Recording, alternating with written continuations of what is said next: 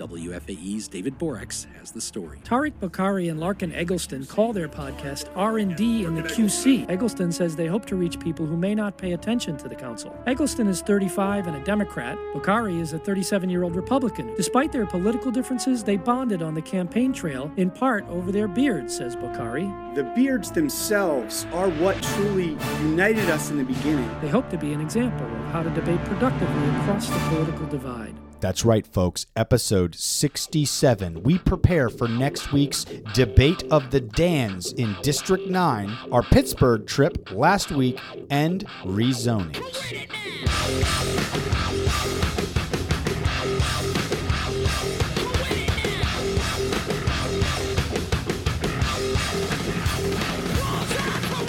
Welcome to the show, episode 67, R&D and QC. That's it. Fire us up, Larkin. We're so excited. We are midweek here. What day is it? It's Thursday. Is it Thursday? It's a little later than usual. On Monday night, our rezoning meeting went till about 11 o'clock. It just ended. It's what it felt like we were headed towards. Went a little late. We had a couple of things that we wanted to catch you up on midweek before our big episode next week. As was mentioned in the intro, we've got the Battle of the Dans. Episode 68 is going to be a doozy. A Daniel doozy. Now they are not going to, just like we did in our District 3 showdown. Which people loved. People really liked that. And I don't blame them. It was amazing. They're going to go in one after another. We're going to have Dan number 1. They might pass in the hallway of the government center, but we're going to have them on separately. Yeah, we're going to have them separately. This Number this 1. office is only big enough for one of the Dans. Dan McCready will be on at 1 p.m. That's not how podcasts work, we know, but we will also be live streaming. His interview will be at 1 p.m. And then at 2 p.m., roundabouts, is Dan number 2, Dan Bishop, and we'll live stream that as well. Might give or take a little bit there on timing, but it's all going to go down. So we're going to have a dialogue with the Dans. So let's talk about how we're going to do this, because we usually just kind of do it. But with the Dans, we're not going to freewheel it as much. We're going to prepare, and I think this is a call to action for our audience as well right now, right? Yeah, so a little bit like we did the District 3, but a little different. District 3, obviously, we had 3 Democratic candidates for a primary. A little easier to ask them all the exact same questions. That's what we did. I think it makes it easier for listeners to compare. We're going to do the same thing with the Dans. We're going to ask them a set of questions that we'll come up with ahead of time. It will be the same ones for each so that you can compare and contrast their answers kind of apples to apples, but then acknowledging the fact that one is a Democrat, one is a Republican, and some of the nuances of this race will have some questions that are maybe specific to one candidate or the other at the end. So reply to this post or send us a note on any questions you'd like us to consider adding into it. But I mean, what are you thinking, Larkin? What are some questions that are jumping to your mind here? Well, I mean, I think that, the race, there's going to be a ton of outside money coming on both sides. There's going to be a ton of outside influence coming in on both sides. I think that the people of District 9, particularly in our listening area of District 9, I think really want to hear what the person's plans are, what the person's going to do when they get to Washington. I think you and I both believe in people running campaigns and framing their value proposition as why someone should vote for them and less about why someone shouldn't vote for the other person. And I think that's what I hope that both of them will come into our interviews with them with that mindset of selling themselves, not trying to convince, cause fear in the other candidate. Okay, well, but then I agree, but there's another side to that coin too, which is, and maybe this is an unfair characterization, maybe not, is, if we're selling yourself, right, it's being clear with the answers. Would you agree or disagree with that?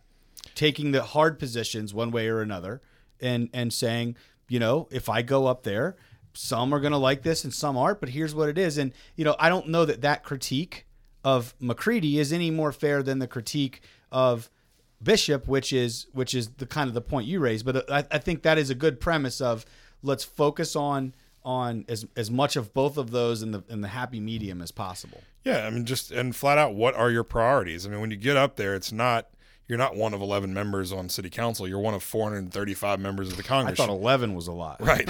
Yeah, we can't wrangle our 11.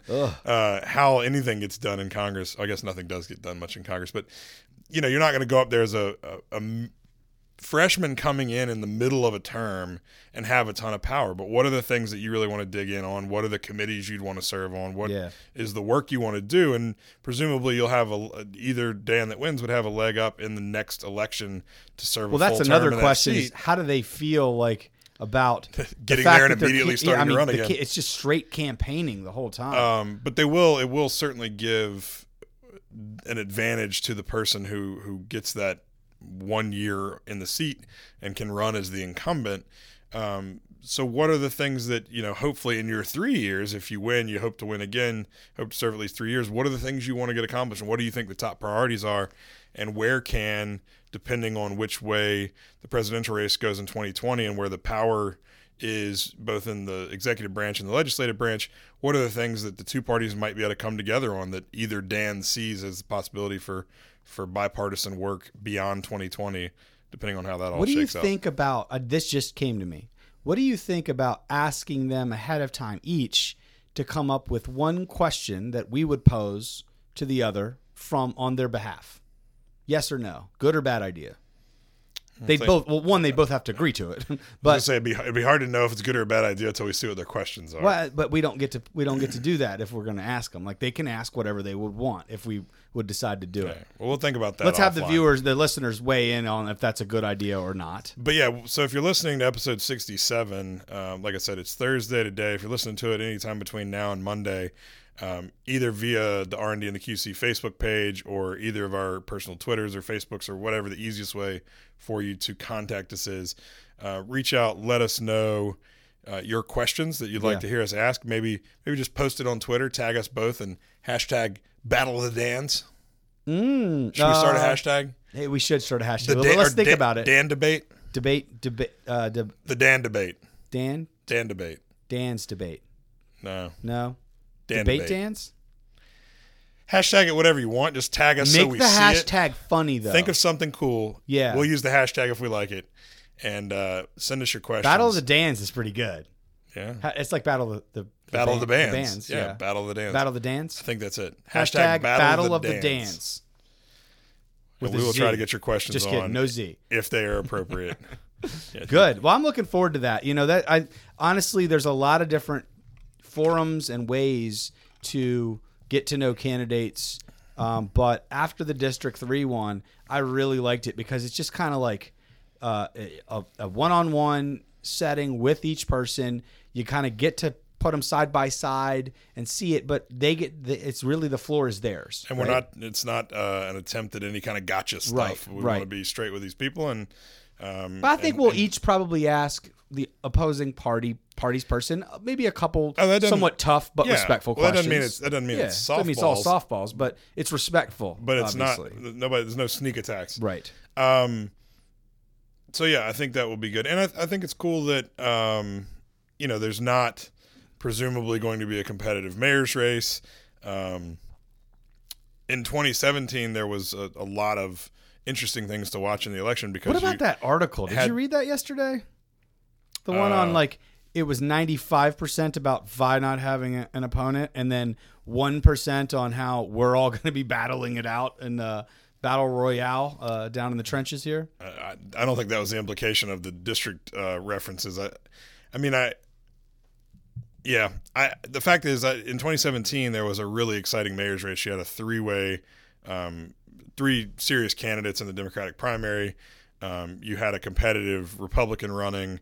That was the kind of the star of the show in 2017. That race was. That's not going to be the case this year. There will be some competitive city council races, but it's a different level of excitement. It's when a people in our concert city, that lacks a headliner. Well, no, it doesn't. It has the Battle of the Dans. That's my point. That's our primary, right? And all right. That's what I'm saying. Okay. Like that's the so you're saying that's the exciting race of 2019. And so, what are you saying? No one's going to pay attention to the general and even remember it exists? Well, as listeners of this show well know, in Mecklenburg County, the general election generally doesn't mean a whole lot. First person to 100 votes, takes her down. So if people want to have an impact, whether they live in the 9th or the 12th, If you live in the 12th, obviously you're not going to have a congressional race at the top of your ticket. But if you want to have an impact in elections in Mecklenburg County, you need to be voting in September, not waiting till November, because in November there'll be very little to vote on. And in the Battle of the Dans,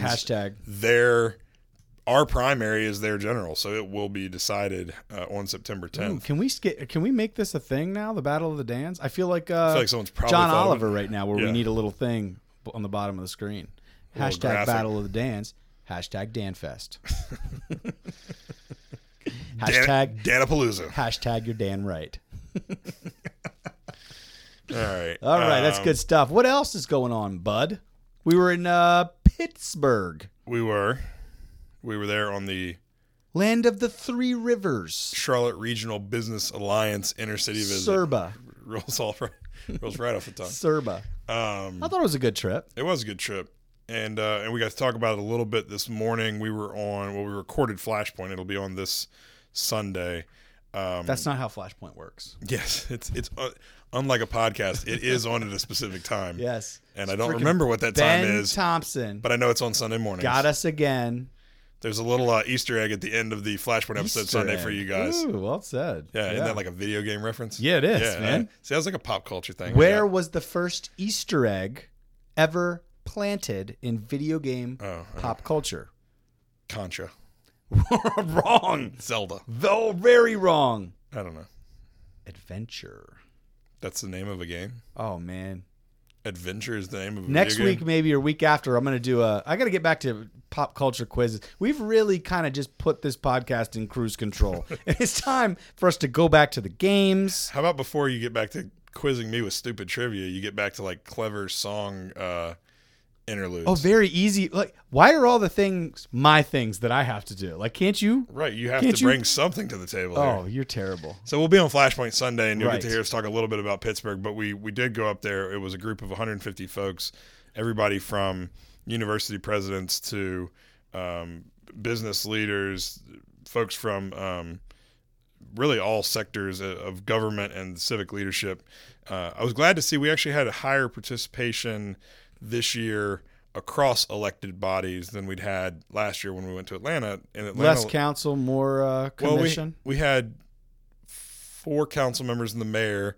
I think there were 4 county commissioners, and then there was a school board member. So again, I think it's good. There's things we can learn from cities of all sizes. Not only best practices, see what they've done right and done well, but see where maybe they have misstepped, and we can avoid some of those same pitfalls. But it was a good trip, and in Pittsburgh, I'd not been in about a decade, and the renaissance that it's having is really pretty staggering, and they've really doubled down. Well, I mean, from 10 years ago to now, Sure. and Relatively looking speaking. at the progress they've made, and we heard this phrase over and over again in their eds and meds. I mean, they have a phenomenal group of universities in that community.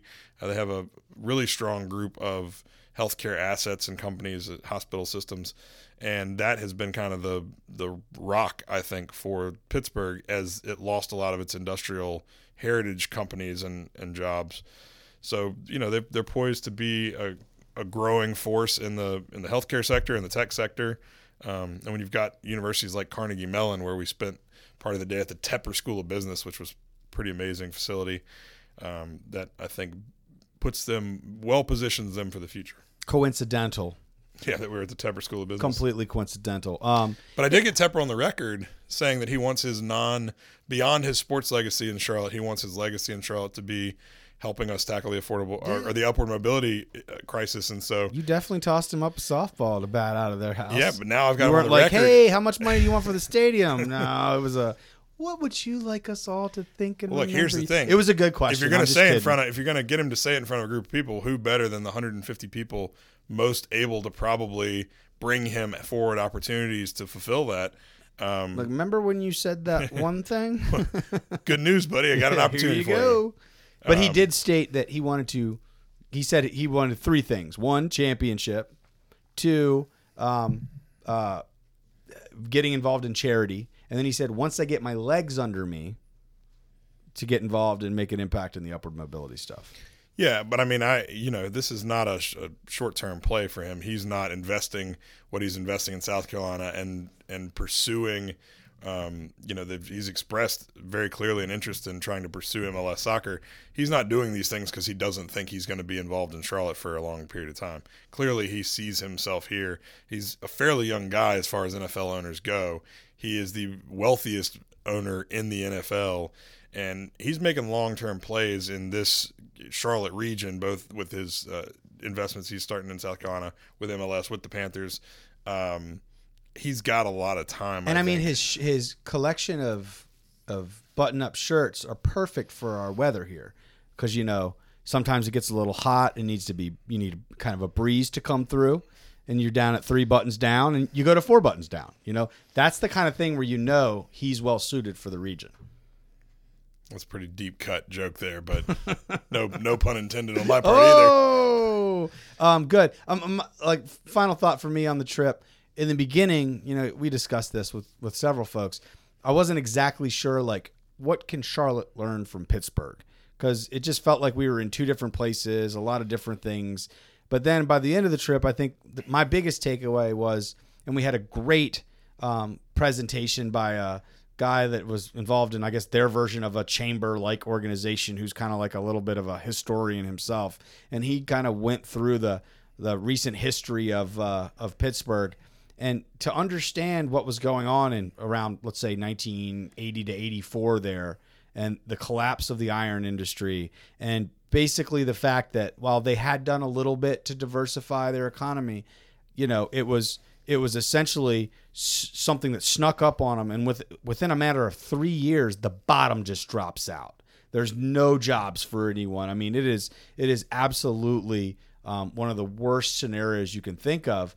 And it just reaffirmed to me the importance of what we're doing with fintech, with diversifying tech jobs here, with expanding the economy, because we are so dependent on financial services. And it can happen in the snap of a finger, where everything is turned upside down. And then you hear the 3 decades after that and the decisions they've made, and then the implications they've had. They try to save the arts by increasing taxes, and it does do some stuff to help the arts, but they cite in another conversation, the biggest challenge they have in recruiting businesses is they don't like the tax environment, right? So these things have implications, and they are not growing. They're not even back to being as big as they were before the bottom dropped out of their industry. So definitely interesting lessons learned. And you were obviously a lot closer to this than I was during the financial crisis a decade ago, but I think that Charlotte had some of that fear and anxiety at that time, where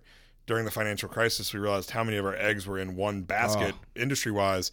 Now, thankfully, the financial sector has rebounded. It did not go the way of the steel industry and just kind of completely leave or collapse, but a lot of jobs were lost a decade ago in Charlotte. A lot of people thought, oh my God, what happens if the banking industry goes the way of the steel industry to some degree? You were probably living that far more first person than I was, but I think that it probably did spur a lot of the realization for people in the community here that we have to have a broader economy, not just be so deep in 1 or 2 fields. Yeah, I mean, dude, I was sitting in Wachovia during that time, and when the city kind of acquisition stuff was floated and that looked like it was imminent, there was so much duplication and crossover that we were all very, very worried that they would just be like, well, we don't need any of that stuff. Gone, So it was definitely a wake up. But good trip overall. But that got us back in time to jump into zoning. I don't really have anything exciting going on in zoning.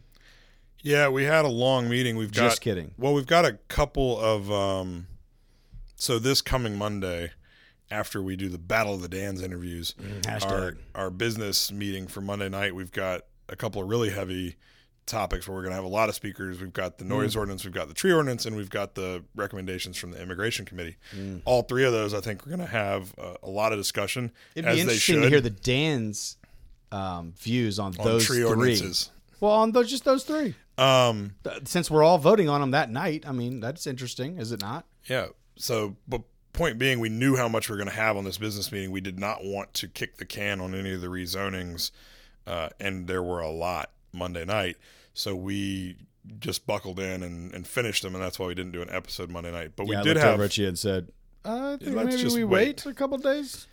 And you were not getting any pushback from me on that. No. So we had a couple of interesting votes in District 1, one of which was at 7th and Alexander, right near 7th and McDowell, behind the Little Rock AME Zion Church. We approved a rezoning there. They're going to a transit-oriented development district zoning. They're going to build some affordable housing, mixed-income housing, on the back of the Little Rock AME Zion site, and that will require moving the 2 historic shotgun houses that are there. We're working on trying to find a new home for those. But What happens if you don't find a home for them? I think we will. They're pretty small and they're very easily moved. It won't be expensive to move them. They won't require a lot of space. But I think the key is to find somewhere we can move them where they will have some context and be visible and easily accessible for the public. That part I'm actually not that worried about. There were concerns in the neighborhood, though, around the potential development being underparked, and there again we've continually had, and I had another one that passed in NODA on Monday night as well. This TOD zoning is still, people are still trying to get used to it, and they don't see as much of a granular level of detail on the plans as they're accustomed to, because TOD says, these are conventional rezonings. You're just changing the zoning category, then anything within that category can be built, but we have much better guidelines for what should be built and what we want to see built along transit corridors. So that's still getting people still getting used to it, but then also we know parking's an issue in First Ward. So People are never going to get used to that in this town. I think they will. They all say they want it until it's happening near them. Yeah. And then they're like, no, I need the detail. I want to be a deal-making city. I think it'll just take a little bit of time to where when you've got people who are accustomed to going through those individual deal-making scenarios and then shift to more of a plan-based development, I think it just takes some getting used to, because you're flipping a switch and you're going from one thing that you've done for so long to something totally different. I think over time that'll subside. And I think that once people see stuff coming out of the ground and realizing that the way that this TOD ordinance was written is going to yield projects that fit in the neighborhoods that are amenities and are viewed as positives in those communities, I think then a lot of that anxiety will subside too. But we know we have a big parking issue in First Ward. I've learned more specifically in talking to some people in the last few weeks that a lot of people are driving into Uptown, parking in the residential parts of First Ward, which is free, and then getting on scooters and riding the scooters to their office buildings, which causing a huge parking problem. So we're working with city staff right now to try to figure out how we prevent I agree that. with you on that point, by the way. So I don't know if that's residential parking passes. I don't know if that's metering these spaces or charging for these spaces unless you are a resident. We've got to figure out something, because the point of scooters is not to just so that you can get close enough to your office building to park in someone's neighborhood all day and then ride a mile on a scooter. The point of the scooter is hopefully you ride transit in, and then that last half a mile to get to your office is on a scooter, or something different than how that's being apparently done in First Ward. So we've got to address the First Ward parking issues over there, but they already exist. They are not a byproduct of this Little Rock petition, and so I was glad to see that pass. But we'll keep working on the parking. And then the NODA one, the anxiety we were just talking about with TOD, is a lot that there is not that engagement between the petitioner and the neighborhood. In this case, there was a lot of engagement. There was a lot of dialogue between the petitioner and the neighborhood. I felt good about how that was going. I'm working with Taiwo, our head of planning, to try to still figure out how we incorporate into the development process in TOD a way to facilitate a conversation between developers and neighborhoods, so that they don't feel like they're losing that dialogue and that opportunity to give input and feedback. You had a couple of big ones, but they were not TOD, because you don't have any TOD, or not much to speak of. We don't have any transit in my district. So what were your heavy lifts? Yeah, well, just 4 little things. I've already had 2 meetings earlier with different parties trying to get them closer to the same page. But I've got the big scoped one of Shalom Park, Aldersgate, the aging community there. We're getting very close to a good spot there, but that one's been a tough one. Similar in a lot of ways to Sharon Towers, different in some as well. I've got a smaller one over off Providence Drive over there. It's near Wendover that we're working towards a conclusion. Got another one over on Carmel near Carmel Country Club where we're working towards a conclusion. And I've got one on Sardis near that area. Again, another aging community. So, yeah, I'm just like, it's either nothing is going on from a zoning front or it's all happening at the same time. I don't think I've ever had this volume of highly kind of controversial ones, but we've got welcome to my life. Yeah, well, we've got a little less than a month to finish them up, so we're tracking in the right direction. One other thing that just kind of came across the wire in the last hour or two that I'll mention because we talked about it at our town hall. We recapped our town hall in the last episode, I believe. I think so. But for anybody who watched the stream of our town hall or was at our town hall, my call to action was around the Excelsior Club. Mission accomplished. It's under contract. What? So that just By popped who? up today. A buyer in California, yet unnamed, and price not disclosed yet. And I guess Going to turn into a fracking station? I better knock on wood because until the ink's dry on the contract, obviously anything could happen. But does it indicate what their intentions are? Well, it does indicate that they are of the mind to preserve it, and so it doesn't get into much of any detail yet.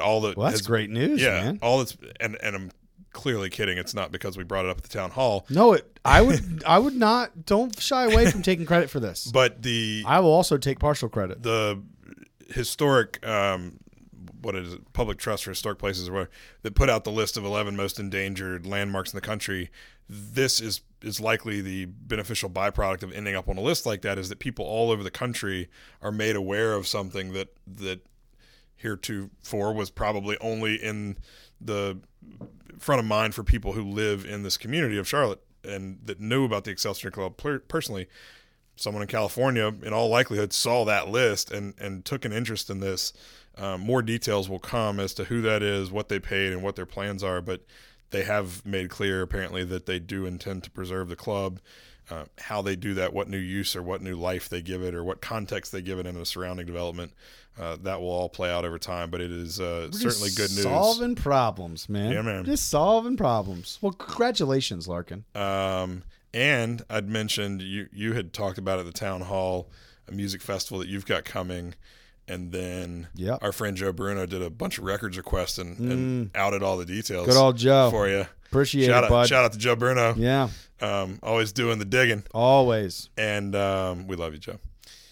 But I had mentioned too that I was working with another group who wants to bring a festival at a different time of year, and did a site visit with them last week. A couple folks that were in town. I mean, there's music everywhere right now. And CLT. My idea for the potential site, we spent about an hour and a half doing a site visit. Excelsior Club. Not yet. Although I did have somebody approach me and say, could we do a music festival? You couldn't do Battle of the Dance? No.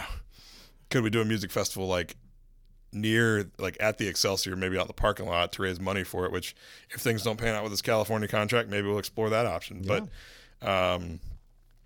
But this other music festival seems very, very interested in Charlotte. They seemed very, very interested in the site that we visited, and so hoping to have some good news on that in the next month or two. So 2020 is going to be a big year for music. There's a lot of irons in the fire, and even if only half of what's in the works right now, some of which we're involved with, some of which we're not directly, even if only half of it pans out, I think there will be more festivals, more music, more excitement in that realm of entertainment in Charlotte than there has been in a long time. And as I plugged on Flashpoint this morning, anybody who is interested should go out to the Charlotte Museum of History. They just opened an exhibit last week talking about some of the historic music venues of our city, and so that's really cool, and people should definitely get out there and check that out in East Charlotte. But love it. Good things happening on the music front.